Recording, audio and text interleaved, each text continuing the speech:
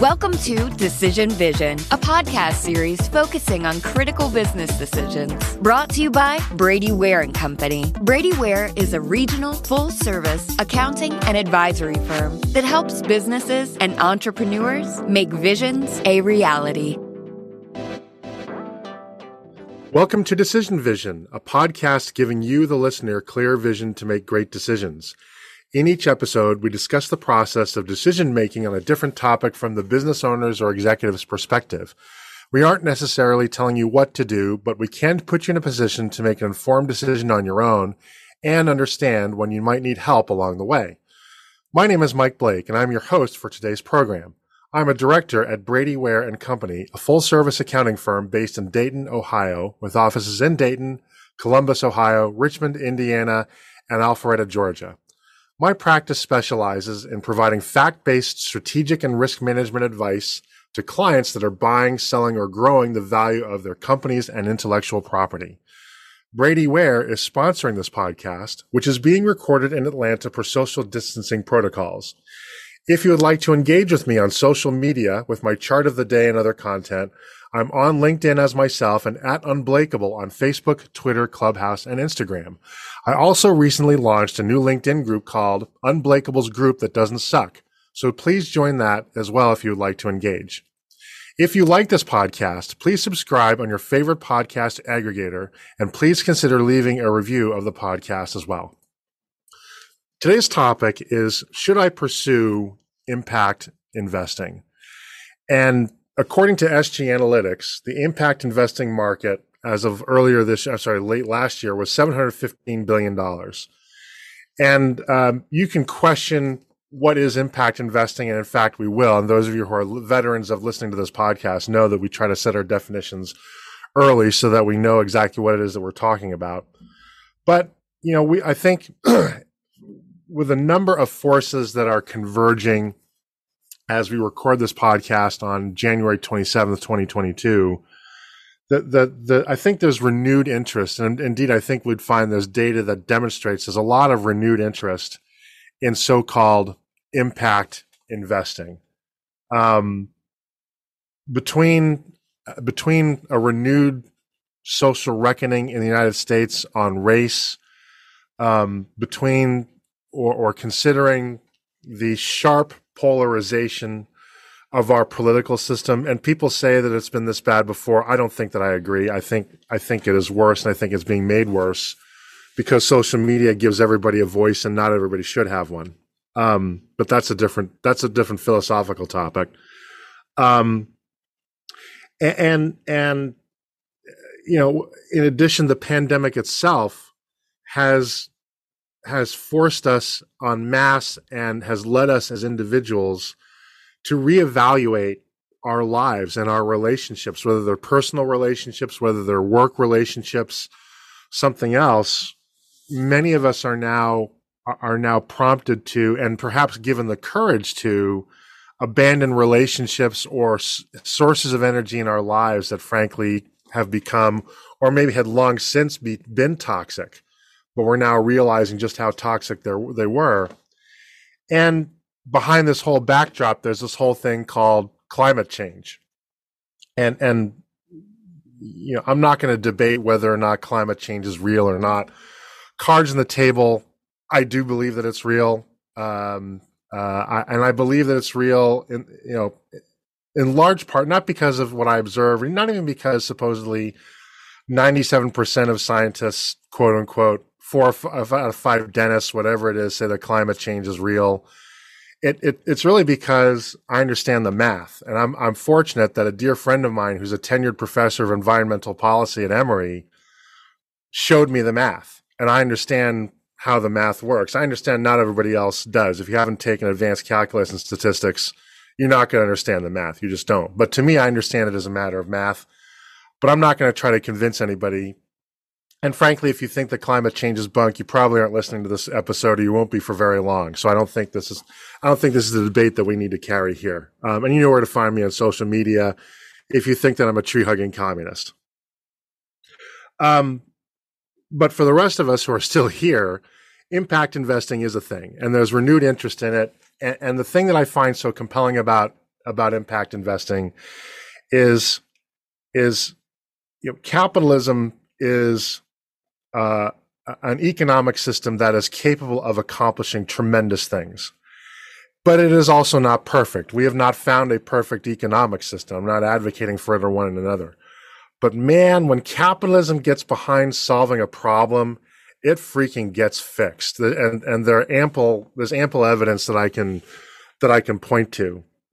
But also when capitalism gets behind creating a problem, that problem is also amplified, magnified, and scaled up very quickly, right? So it's like a power tool. A chainsaw is great to cut wood, but I wouldn't recommend it to use on your own kneecaps. So to help us understand and think about impact investing and whether or not impact investing is a model that you should consider, whether it's in a portfolio, whether it's making corporate investments, venture investments, I'm going to introduce a friend of mine, a really cool cat, Mark Hubbard, who we've known for longer than I think either of us would care to admit. Neither of us had gray hair. That's how long ago we've known each other. And before I get into this, I want to offer a very important disclaimer: is that we are going to talk about investing today, but in doing so, we are not making any kind of investment recommendation, whether or not you should or should not make an investment of any kind. Stuff it under your mattress, Bitcoin, NFT, Russian rubles, I don't care, right? So before you make any kind of investment decision, consult somebody who knows what they're doing, preferably somebody that you're paying for their advice so that if they screw up, you can sue them. But get an adult to actually give you that advice. You're just listening to a couple of old white dudes talking. And if you're going to make an investment based on a couple of dudes you don't know on the internet, that's on you. So by listening further, that is a disclaimer that you are now accepting. Somewhere, some lawyer just had a heart attack, but it's all right. Mark Hubbard is joining us for today's program, and he's general partner of Renew Venture Capital and CEO of Pixel Recess, a design and venture studio. Mark has founded, invested in, or mentored thousands of enterprises from startups to global corporations in his almost 30 years in venture capital, global private equity, and institutional asset management. He has directed billions of dollars of capital, launched one of China's most successful asset management JV. I forgot about that. I remembered when you did that. Founded a global private equity firm and built innovation centers for cities and states. He has spent decades deeply immersed in the impact space since long before it was called that, long before it was a thing. Back then it was called tree hugging, I think, on both the founding and funding sides of the table, and has led on the forefront of the integration of faith, theology, philosophy, and investing. Mark's father was a theater professor. Everyone in his family is or has been a teacher. And he grew up as an actor and musician. And in fact, Mark having a guitar in his office led me to have a keyboard in mine. He's had that influence. He started college as a chemistry and classical guitar major and graduated with a finance and environmental science degree along with all his Wall Street licenses.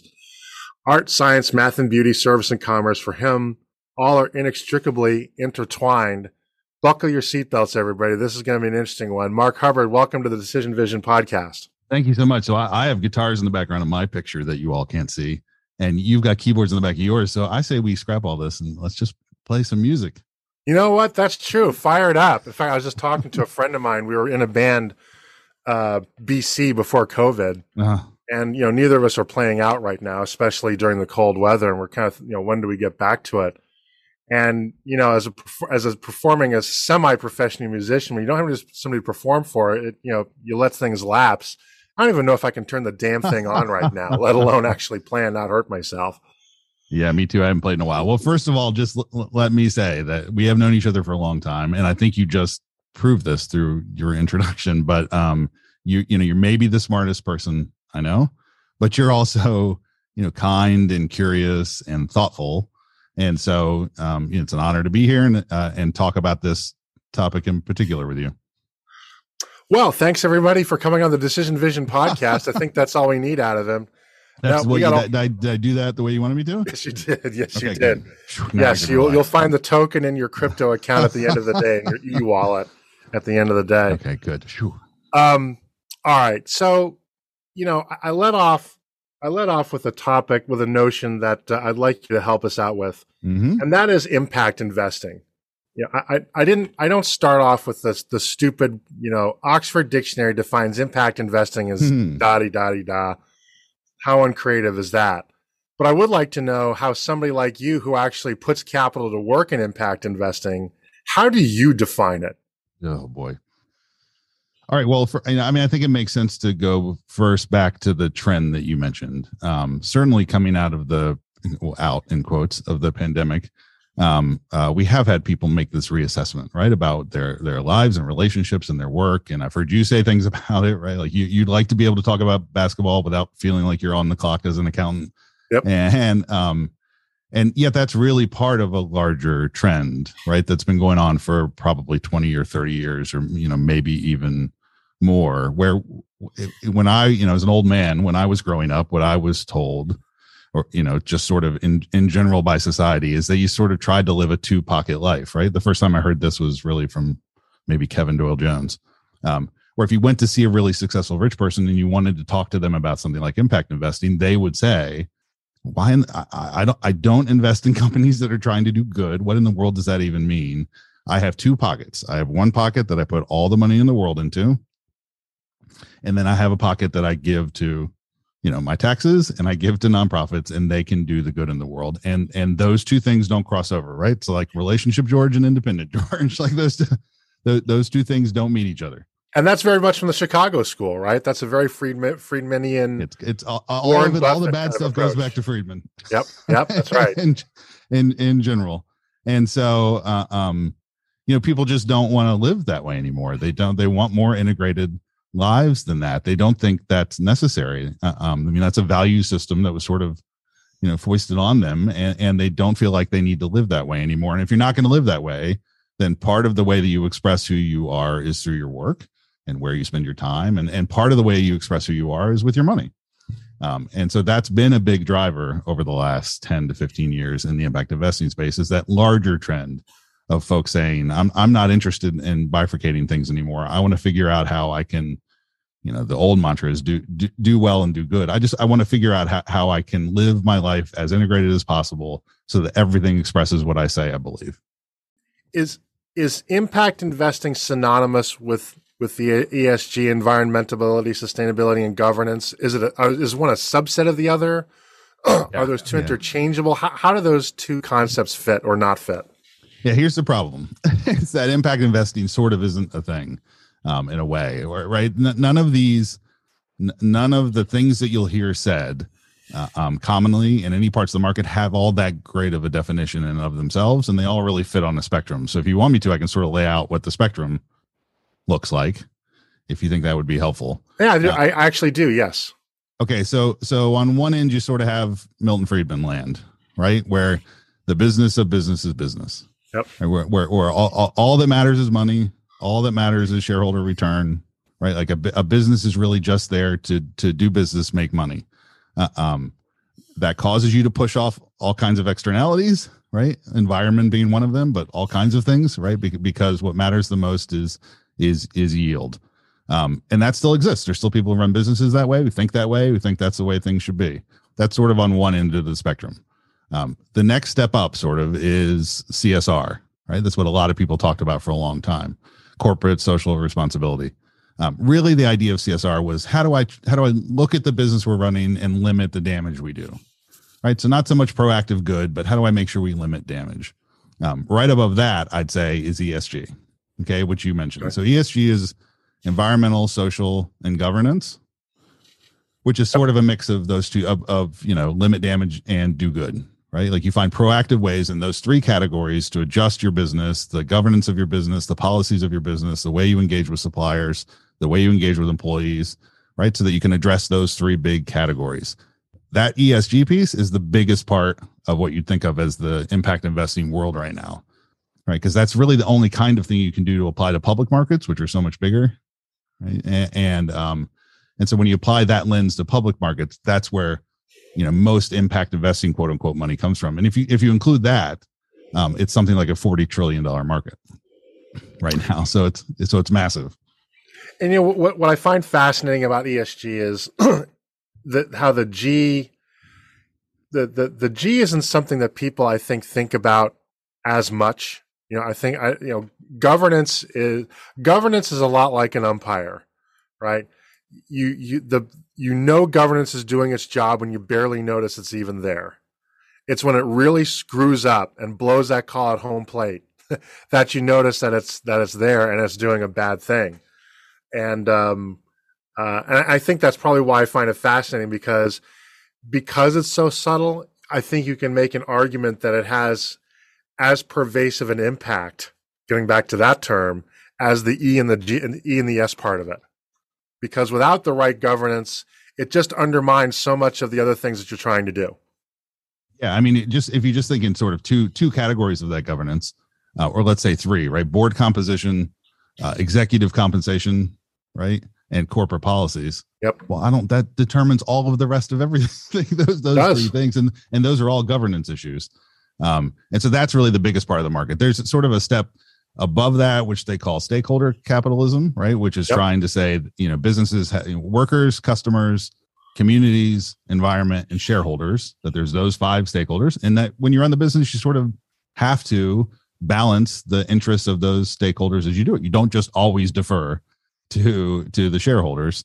Yep. And then above that is what I call impact investment, which is companies that are intentionally and actively doing good, right? Built into the business model. I mean, really, there's two kinds. There's sort of bolt-ons like the Tom Shoes of the world, right? Where you say, I'm going to, you sell one and give one, and that's fine and all. And, those businesses made some progress in the marketplace. But the interesting ones are the ones where it's baked into the business model. So the bigger the company gets, the more profitable the company gets, the more impact it does in the world. Those are really the ones that, certainly the ones we're looking for, and the ones that I think are the most interesting. So I'm going to ask the question now. I'm sure you've been asked many times, and it may be the one question most of our listeners care about. So I'm going to get it out of the way. So if people want to stop listening, they can do something else. And that is the most common perception about impact investing is that by definition, you therefore must be sacrificing financial return. Is that true? So I'll be controversial. Please do. Here, I think it's only the internet. Yeah. Well, number one, that's not true. I mean, there's no data to support that really whatsoever. All of the data you can look at, I mean, and there's, tons and tons and tons of it now. Just go through McKinsey's website alone. All says that, well, if you look at ESG, right, that ESG performers they grow faster and they have higher valuations. They have lower costs. There's data about women-run companies outperform, women investors outperform, right? Immigrant-run companies outperform. No, it's just not true. In fact, what the generalized data will tell you is that you get better risk-adjusted, right, rates of return if you are sensitive to these issues, right? If you use this as a lens. Now, the challenge for me is, the controversial part is, look, everything I'm about is generating those returns. So it's not like I don't care in that way. But in the same time, I sort of don't care. Like, for me, there's also a right thing to do. Mm-hmm. And that's part of this. I mean, look, that, the idea that we have this idea sort of in culture right now that, right, that you can't, nobody should make exclusive claims to truth, right? That, if you make an unprovable exclusive claim to truth, that's what's wrong with society. That's your philosophy background right there, man. I love that.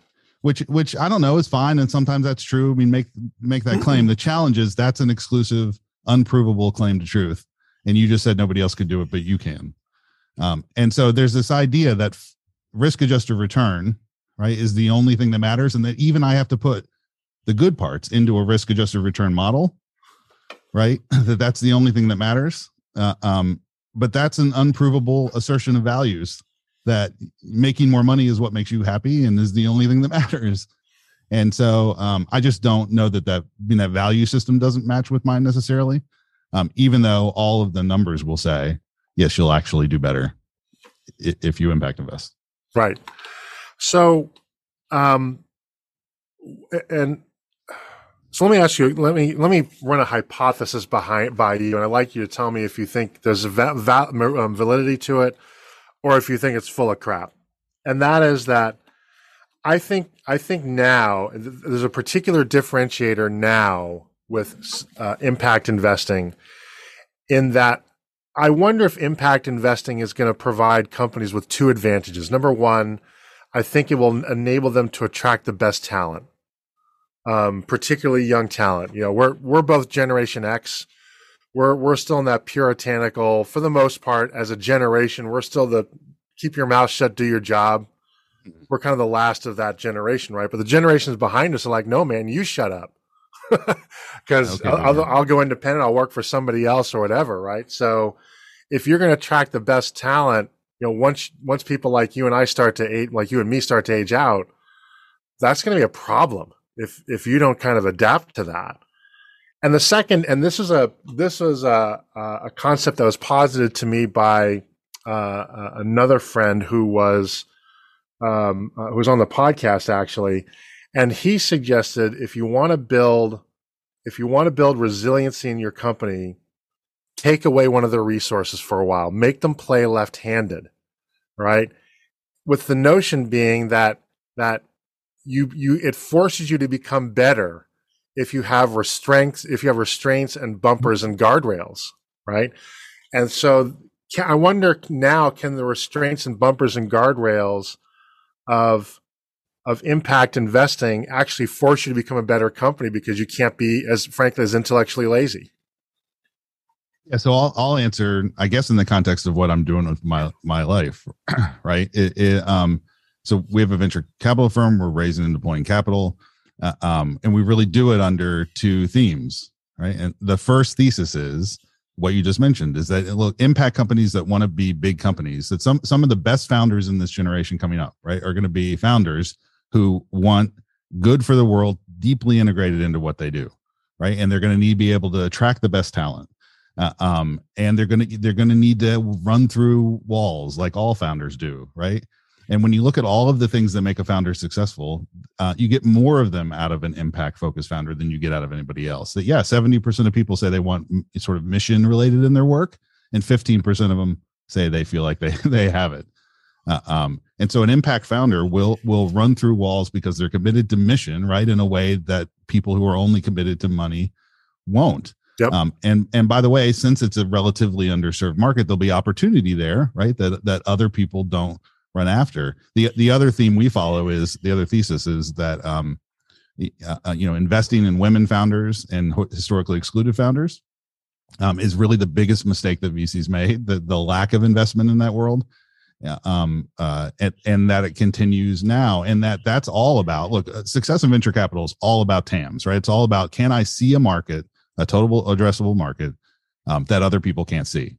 And when you look at all the big successes of the last couple decades, when you look at Uber and you look at Airbnb, right, the real magic in those is that there were TAMs there that nobody saw, nobody knew were possible. And so if you have a whole class of people, these giant groups of people, where arguably, genius is equally distributed among, they're going to be able to see all kinds of markets that the rest of us won't.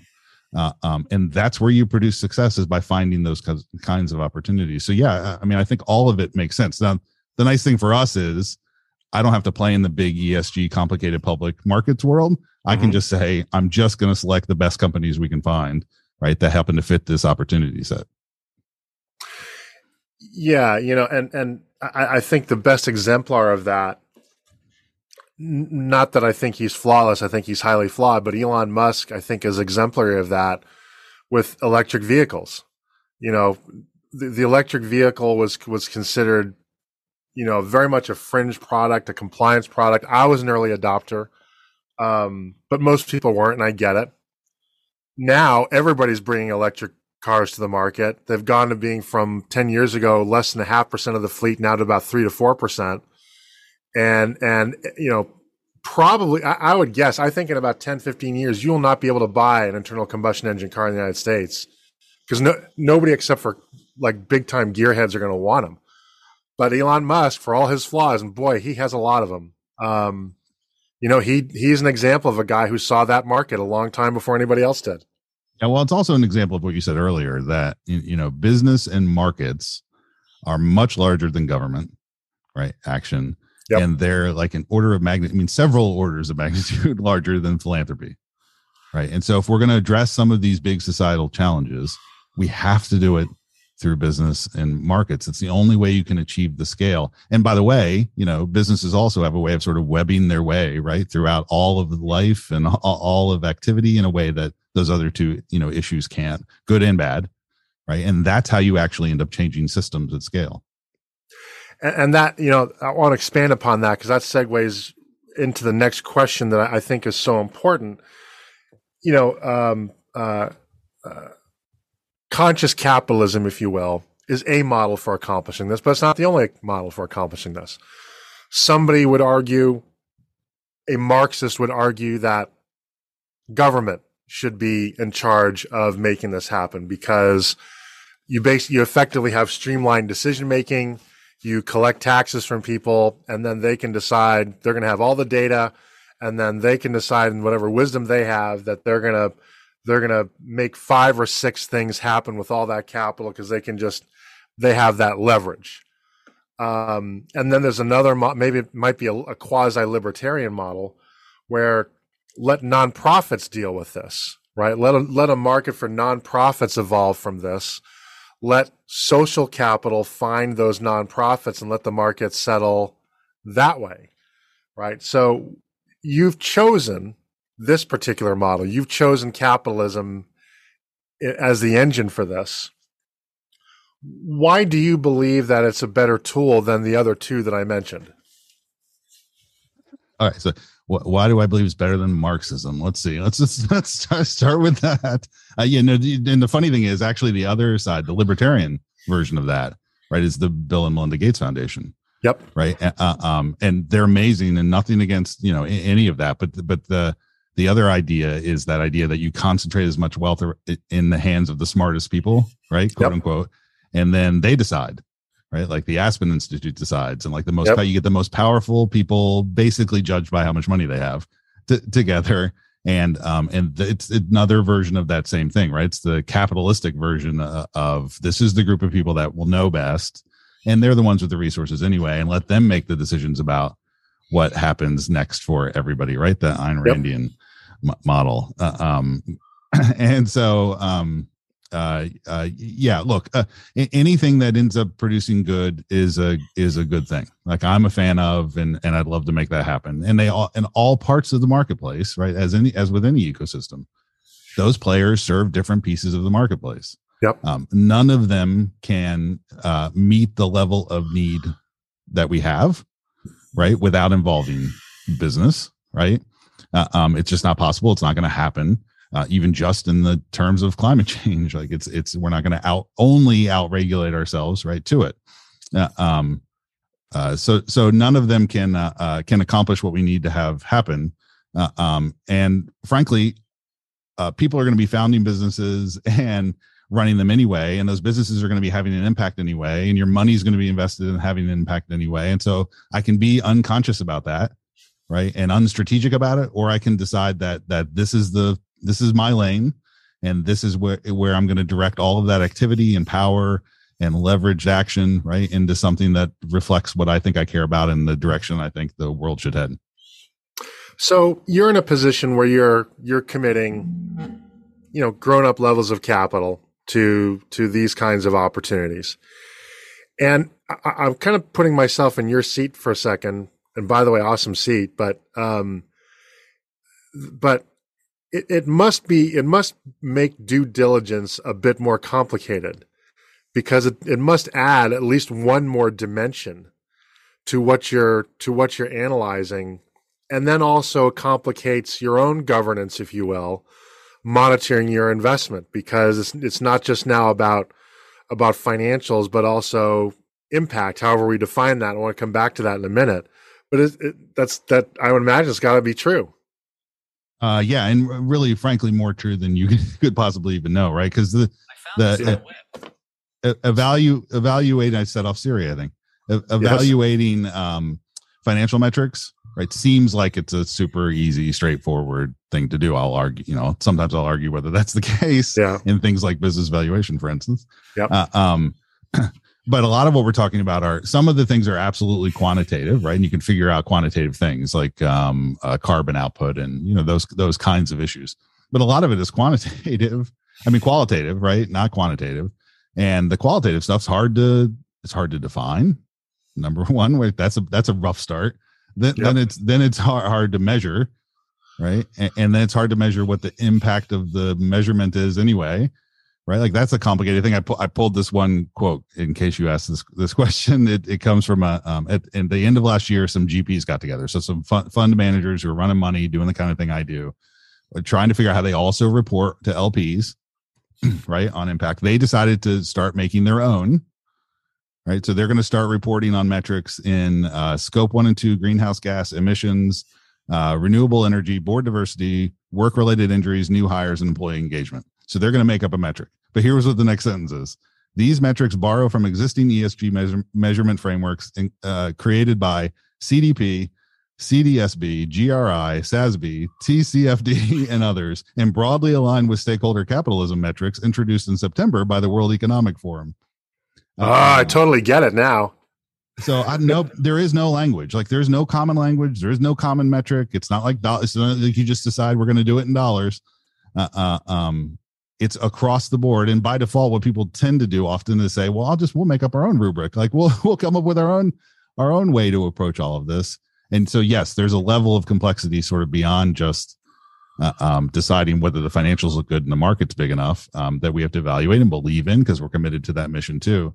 But when it comes to reporting, yeah, it's a nightmare, and it's a nightmare for everybody. And I don't know that I don't think it probably will ever be solved. There's too many people in positions of power who make money off of it being complicated. Yeah. My field of accounting is discussing, there's a need, and frankly, I think a great market opportunity for audit firms to figure out how to measure and independently report impact. Mm-hmm. Right. And eventually we're going to solve that. As is often the case in accounting, we don't address these issues nearly as quickly and as robustly as I think we need to or could. But it's definitely on the radar screen there. Yeah. And then it's funny. Go ahead. I was just even in business valuation, right? So you're the king of all things business valuation. So how do you decide the value of a business? So you tell me the quick and dirty.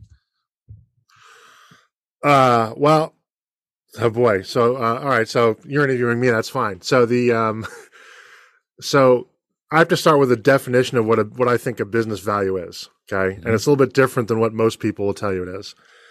To me, a business valuation is a prediction of the most frequently occurring price that would occur if an asset were traded back and forth 1,000 times within 5 seconds. Right. So it's a point estimate that tries to mimic what would happen in a random distribution, which would probably be a bell curve or a log normal distribution. Okay. Right. How do I do that? I take a bunch of information, I triangulate it with one another, and at the end of the day, I sprinkle what's called my informed professional judgment, and I produce an appraisal, which is my personal conclusion of value. So there is so the point is, right, that there is an art in there that isn't science. There's some layer. There's some layer of that fundamentally affects the equation. It goes back to the old. Oh yeah. You can value a business. You look at all the numbers. You come up with and then you ask, well, what's it worth? Well, it's worth whatever anybody will pay. And so as you said, right, it's you try to figure out what somebody would pay piece, but there's art in that. Like there's. That's why I'm not a website. Yeah, right. If we're all equations, right, there would be no job for me. It would be you pay $50 and get your valuation off a website. Right. So it's the same. So the same thing is true, frankly, in the investment world, right? Like those same kinds of rules apply. Like we like to pretend like it's all easy to evaluate just based on the numbers. And the truth is all of it is art. What makes the difference, what creates alpha? I mean, you can index everything and that's fine, but what creates alpha is insight and art. That doesn't just exist in the numbers. Right. And it has to, again, because if it did exist in the numbers, everybody would know it. The program traders would have already figured out and the alpha goes away, right? So it's self-defeating. Right. Which is going to be true in impact metrics. There'll be some irreducible aspect of that across the board, no matter how much you try to figure out how to standardize it. And frankly, although there's tons of energy around the idea that we want to standardize, all of the energy is associated with how do I create my own group to standardize it. Yep. So let me ask a very cynical, but I think fair question. And that is, as you as a decision maker on behalf of capital, how do you tell or how do you make a determination? And admitting that this is going to be, of course, and again, your informed professional judgment, but what do you consider when making a determination as to whether or not an advertised impact is legitimate as opposed to simply pro forma, right? And I liken it to the old term greenwashing. All right, here's what does your bullshit detector for that look like? Yeah. Well, here's where I get to punt a little bit. In that's particularly applicable to it's particularly applicable to nonprofits, yep. Right? Which we don't really play in, and it's particularly applicable to the public markets, where things are ridiculously complex, right? Where an impact report that a company puts out itself, right, without even any audit, is 200 pages. Yep. And so trying to figure out in the context of a giant, multi-billion-dollar public corporation, what's real and what's not real, what's washing and what's not washing, is incredibly complex. And yes, there are consulting firms that do very, very, very well, right? Being on any particular side of that, helping them prove, evaluating whether or not that's true, right? All of that stuff. I don't have to do that because I'm just picking companies to invest in at an early stage. Okay. Right? In an early stage, things are a whole lot less complicated. Okay. Right. And so we're on the impact side. We're really on both sides. We're really just making what would be traditional venture capital investment decisions. What we're picking, right, are companies where the impact is webbed into what they do so thoroughly that as that market gets achieved, as they continue to grow, it can't help but have an impact, right? So, I can give you an example. So we have an ag tech company that does these containerized farming systems. And so all he's trying to do is build a giant company of distributed farms right across the country. Within that, because of that, a natural byproduct of operating that business, right, are things that address food deserts, are things that address climate change. Yep. Right, are things that address water conservation, economic mobility, right? And so the bigger that company gets, the more those impacts happen. That's pretty cut and dried, right? That's not particularly complicated. Now measuring it is, and figuring out how you talk about it is, but making the decision about whether or not you invest in that is an investment decision around the business, not so much around that provable impact piece, because it's part of what they do. Do you find that it's harder, easier, about the same to source viable investment opportunities when you have the impact filter as opposed to being unfiltered, where you can invest in tobacco and toxic sludge and everything else, right? Right. So that's a really interesting question where the answer is it depends on what you mean by filter, right? Because look, my job is to look for opportunity where others don't see it, and that's aided if you have some limitations, like you talked about before. Yeah, well, and that's the thing. I can see the argument both ways, right? On the one hand, if you open the door and say, you know what, I'm open to investing in any reasonable business opportunity, right?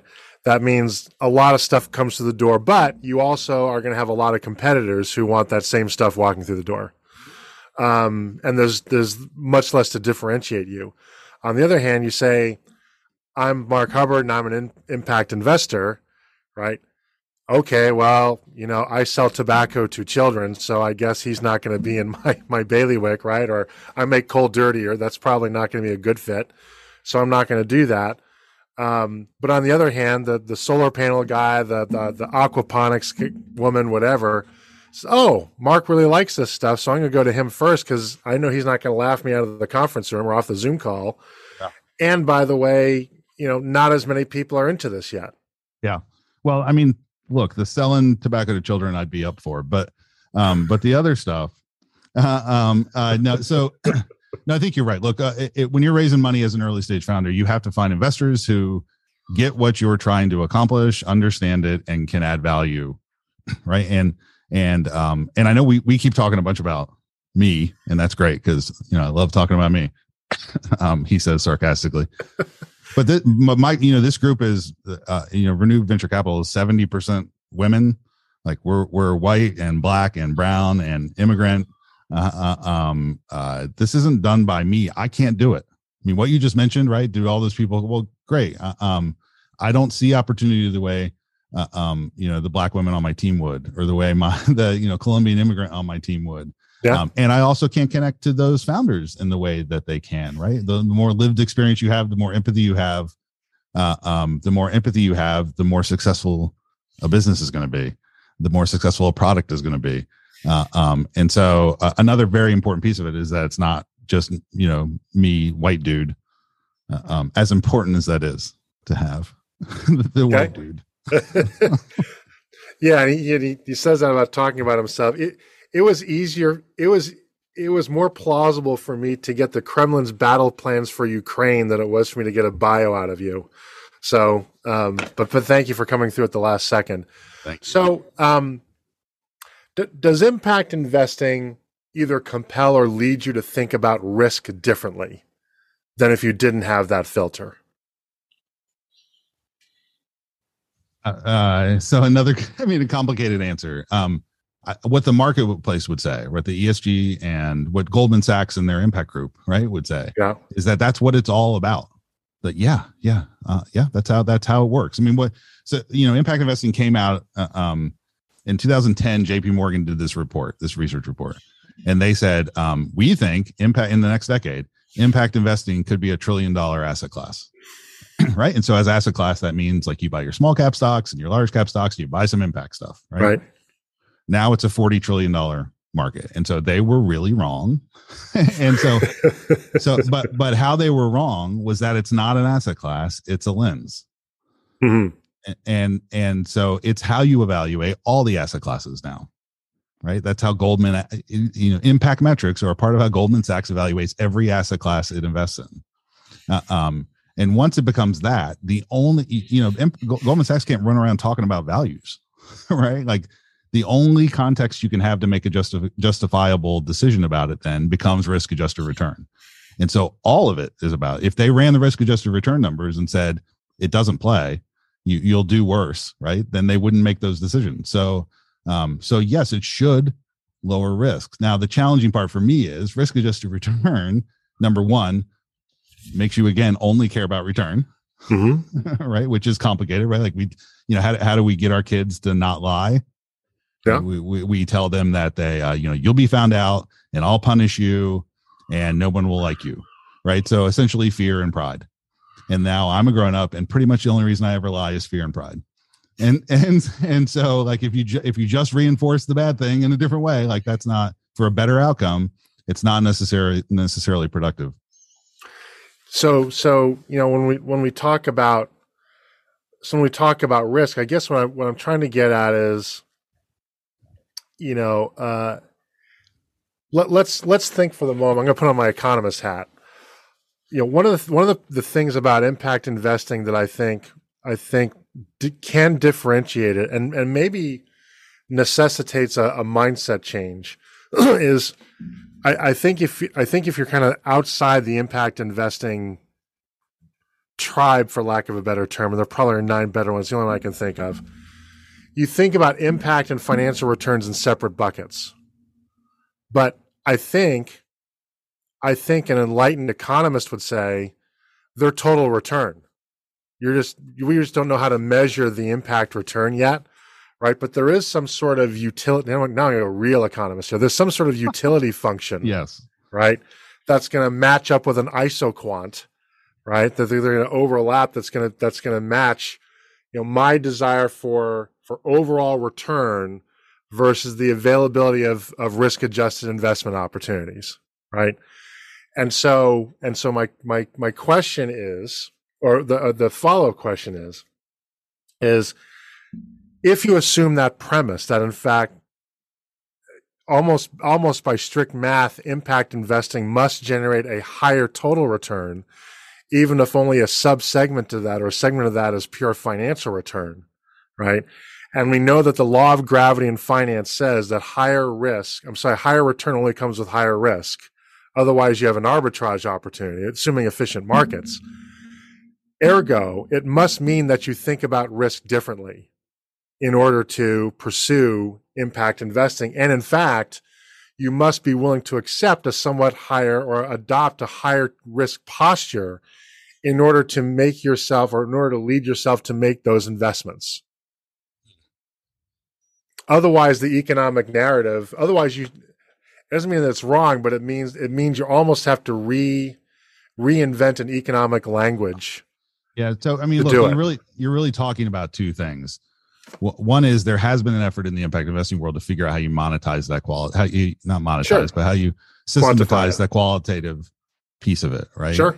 And that's blended value. That's what folks have talked about, right? And really, Jed Emerson was probably the lead on that. Okay. Who helped create that. And that was a way to try to say, look, we can report to you, here's your financial returns, here's the social returns. And so then here's a blended profile. I don't know how much the marketplace has liked that. Honestly, it seems like, I've been in plenty of investor return meetings where they're really engaged in the financial return part of that discussion. and they glaze a little on the social part. So number one, that's been a complicated part of the marketplace. Number two is the research says that that's not true. Like the research says that your risk is lower by doing things like ESG, because what you've been doing in the past is not correctly evaluating the risks you were exposed to, right? And so you miss this environmental risk, which is going to cause you a whole bunch of brand damage, which is going to change your marketplace, then you're going to get overregulated and you're going to have to address, right? And so if we address all those, if we start including that risk into the model now, right? Now I can make decisions that are less risky, and the whole reason you make a decision that's less risky in that framework, right, is that it will redound to performance, is that lower risk will also give me some better performance. It's a weird, right? It's the opposite of what you normally think of as it's not an asset class discussion, right? So it's not you took more risk in venture capital, so it should get you higher returns. It's a management of business question, right? Which is a little bit different. The challenge for me is, and to bail on my other answer, the challenge for me is that risk adjusted return is really 100% about time horizon. And that's part of what makes it so complicated too, is that if you really feel like that you can destroy the environment like crazy for the next 5 years and then make a pivot right at that time and have it not hurt you all that much, and especially not hurt you, and look, if your time horizon is only 4 years and all you care about is money, right, then awesome. And that's so again, as a motivating factor for me, that's awfully complicating. And so I have to have some other driver of why I should do it. And I do have sort of values-based drivers for why I should do it. But all of the data will say that it's actually less risky to adopt this kind of exposure. And good. I'm glad you brought that up. And there is actually a logic to the narrative, because you characterize ESG with the S being social. I characterize it as sustainability. And I think I've heard it used both ways. But because my way helps make my argument, makes me sound smarter, I'm going to embrace that. But but sustainability by definition is linked with risk, right? By definition, something that is unsustainable is going to be higher risk, right? And to your point with long-term investing, one of the dirty secrets about economics is that economics is great when you're talking about time frames that are measured in generations. Yeah, awesome. When you're talking in terms of calendar months, it really falls down quite a bit. And we've actually found that really since 2008, a lot of the things we knew were true in economics just aren't. And it's really put the entire field into crisis. But that long-term plan, this gets back into the filter or the constraints causing you to be better too, because the data I've seen indicates that even if you don't have the impact angle, right, that impact in itself makes you a better business, simply adopting a long-term posture, right, of 10 to 20 years versus the typical VC time horizon of 5 to 7 years. And it turns out that 5 to 7 years is for most companies when they're just getting started to be interesting, right? Just that, again, being forced into that longer term time horizon forces you where the market wants you to go. It's like playing a game of chess and your opponent plays a move and thinks he's got you, but he's forcing you to doing something you wanted to do anyway. Yeah, no, and I find that so elegant.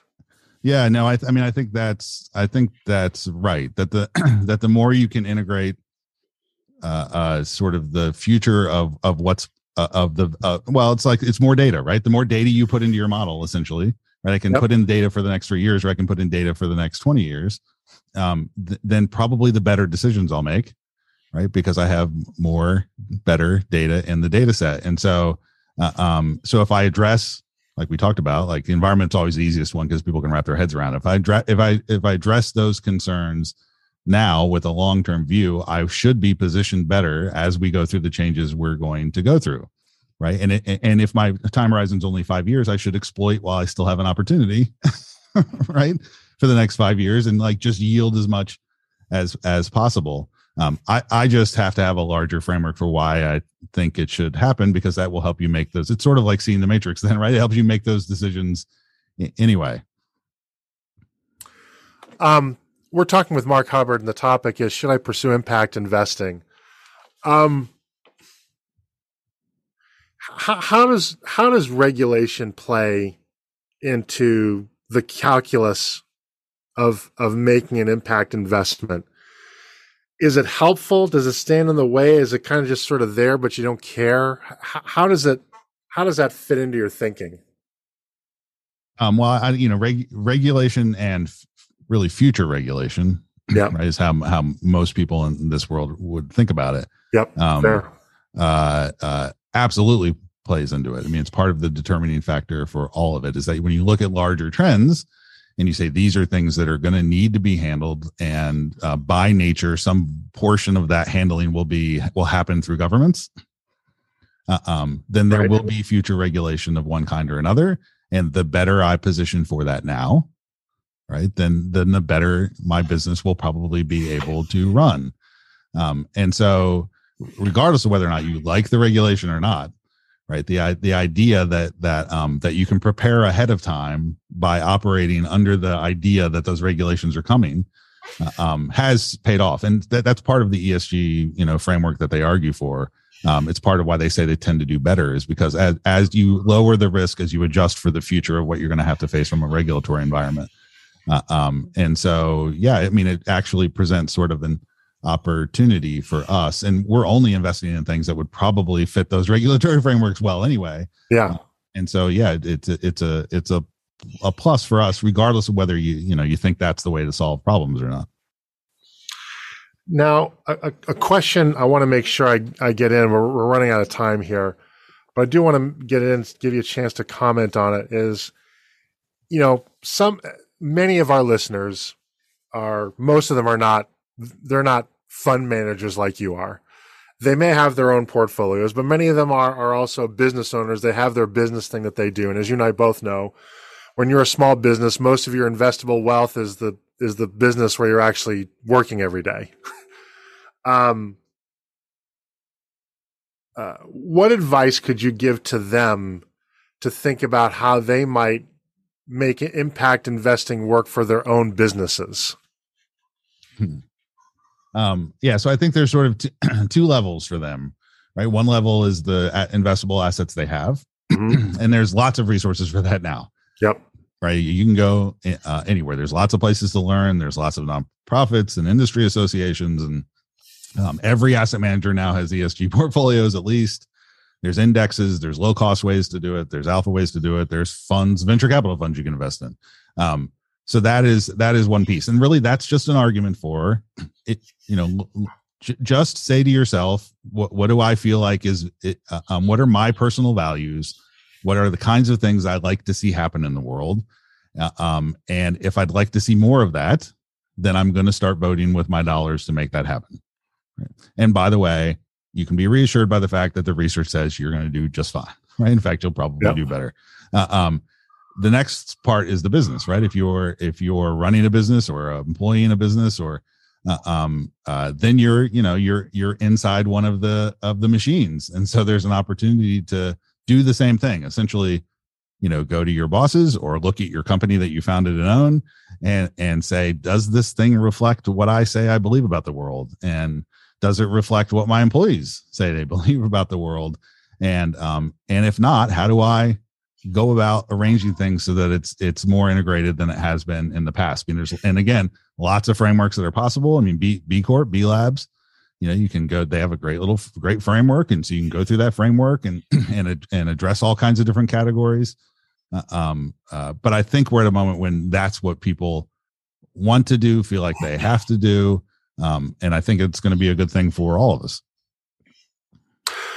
Mark, this has been a great conversation, but I have to let you go back to making the impact that you always do. But I know we didn't get to all the questions I had prepared, which I anticipated, but there are probably questions that the listeners would have wished that I had asked or wished that we would have stayed longer on.